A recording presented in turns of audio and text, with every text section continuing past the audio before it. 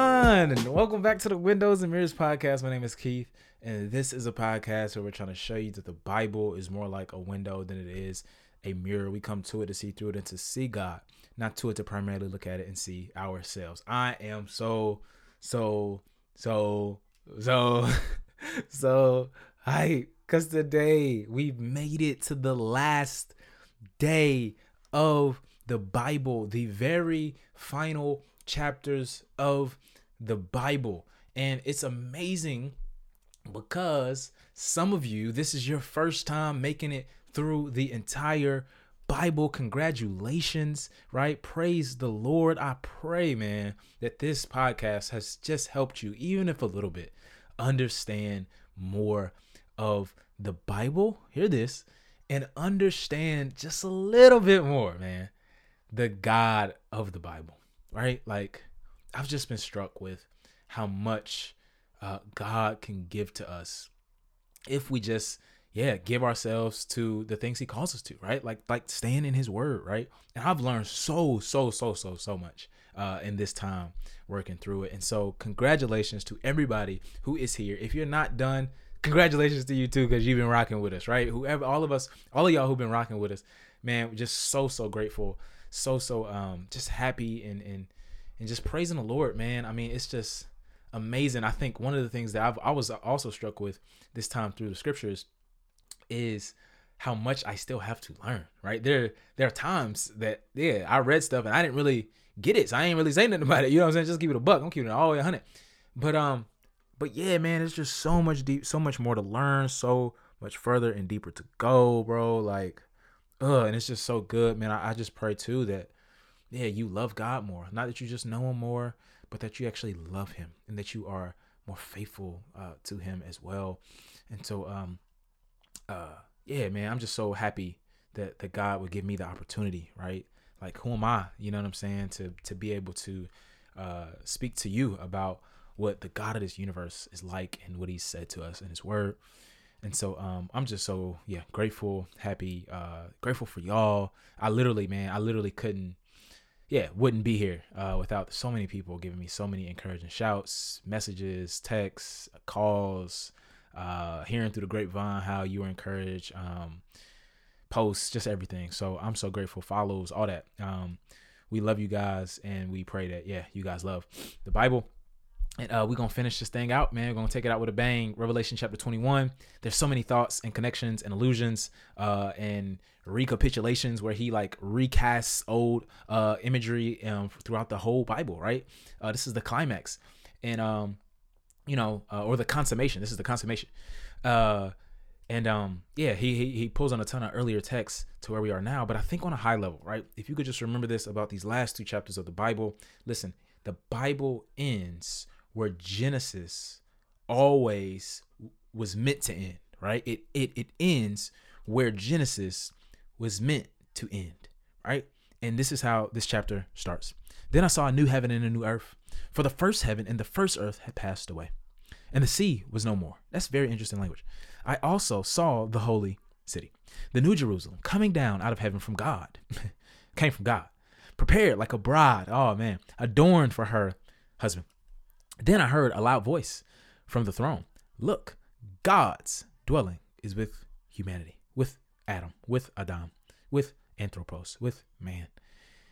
And he will live with them. They will be his peoples, and God himself will be with them and will be their God. Remember the Old Testament. God promised that the old creation would be remade into a new one. Isaiah chapter 65 and Isaiah chapter 66, right? Heaven, as we ultimately think of it, will be united with this world. Why is that necessary? Because when Adam and Eve sinned, heaven and earth were ripped apart, right? And now as a result of their seed, the work of God in Christ, Jesus, the Messiah, we have a reuniting of both heaven and earth. The new creation, right, is what it's called. And it's also called the new Jerusalem. Very good. Very good. Why?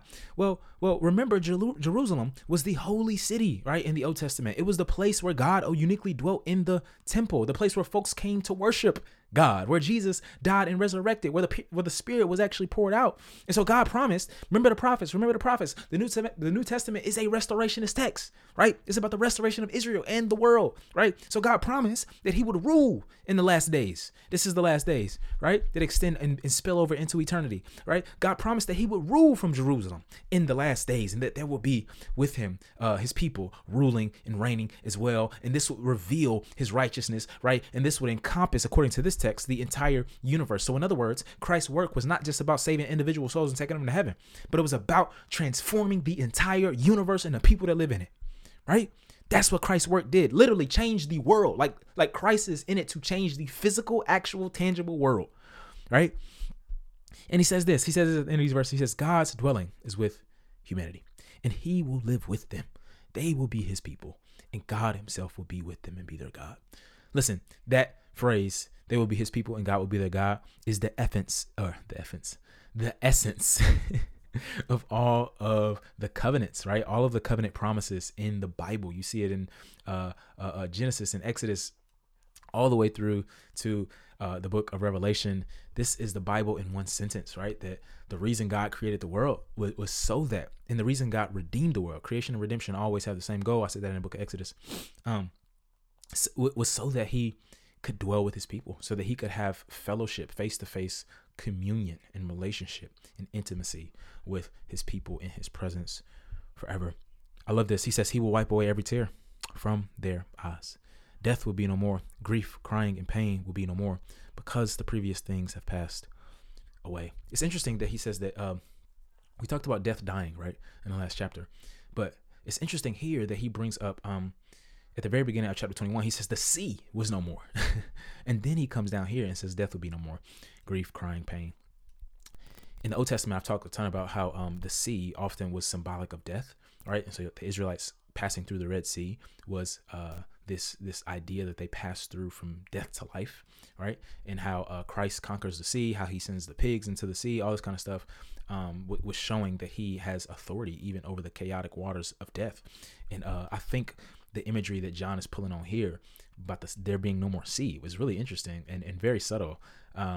Him saying that this death, like that we talked about last time, will be thrown away. But even more so, the grief, right? We talk a lot about, I think, in our present cultural context, and rightfully so, how to grieve, right? How to cry, and how to faithfully experience pain. And the beauty of it is that we only have to worry about temporarily doing those things, right? Because those things are results of the fall, right? And sin, right? And those things will be done away with, right? They are not allowed.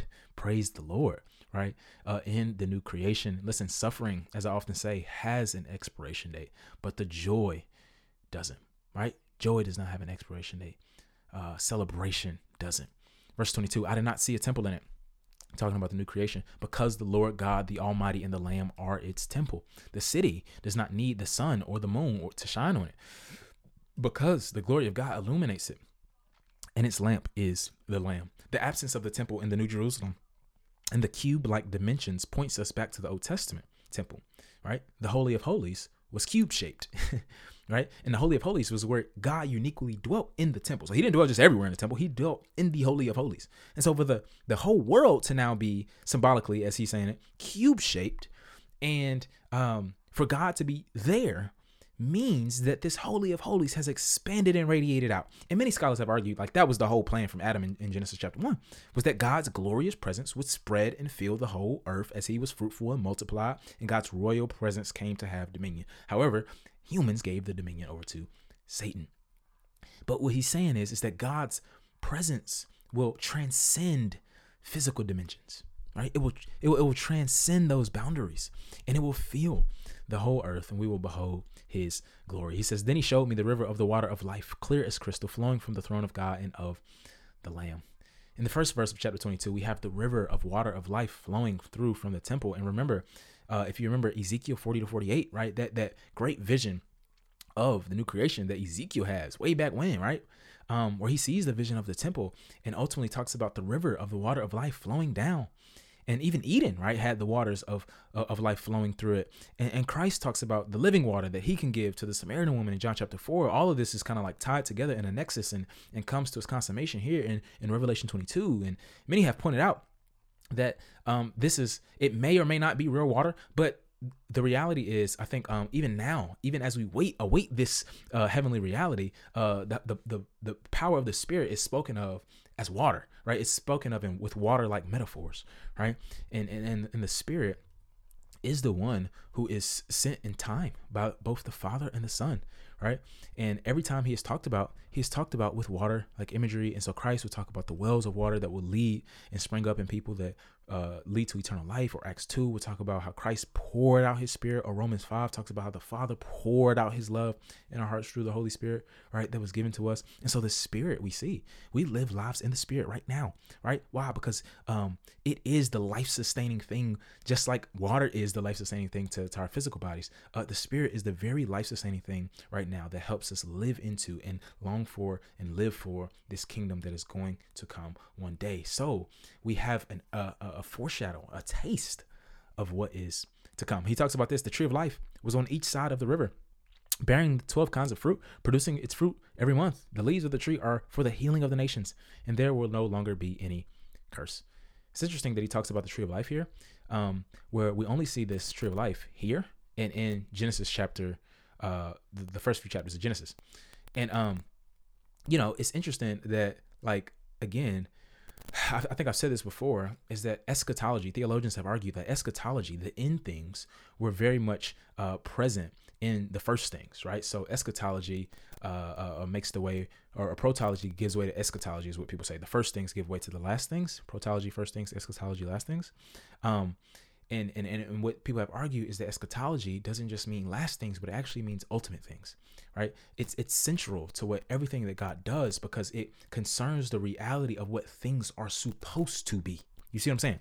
And so what was supposed to happen in the original creation was Adam was supposed to obey God, and then he would have been given right to eat from the tree of life, right? This is why in Genesis, I think 3:22 and following, the tree of life is guarded, so he can't have access to it. He's kicked to the east. Tree of life is guarded, so he can't have access to it. Revelation 2:7, those who conquer will have access to the tree of life. Here, the tree of life comes back up again in the new creation, right? And this is meant to be originally to be a seal, a sacramental symbol that was meant to point him to the eternal and heavenly life he would have with God had he obeyed, right? Now, the tree of life being here brings what is symbolically present in the first tree to its climax and fulfillment, right? We will have this immortality that Adam was supposed to have because of the work of the second Adam, right? The Bible, it's like the Bible is all connected, right? It's all connected, right? Eternal life with the God of the universe that was originally promised in the beginning. It says this: the throne of God and the Lamb will be in the city, and his servants will worship him. I love that. They will see his face, and his name will be on their foreheads. Night will be no more. People will not need the light of a lamp or the light of the sun, because the Lord God will give them light, and they will reign forever and ever. I love the subtlety of John here as he shows that God is a Trinity. Notice he says the Lamb and God are on the throne. He says, but they will worship him, singular, right? All right. So there's distinction, but unity in the Godhead, right? Triune God.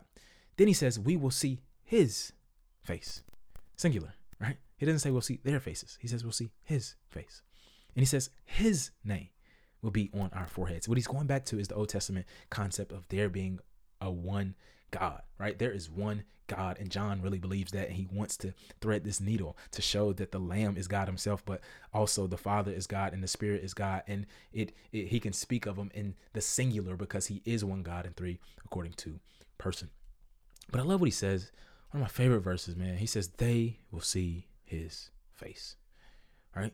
And I think I've mentioned or alluded to it on the podcast before, but this is the concept of the beatific vision, right? Where theologians have said, no, we will see God face to face.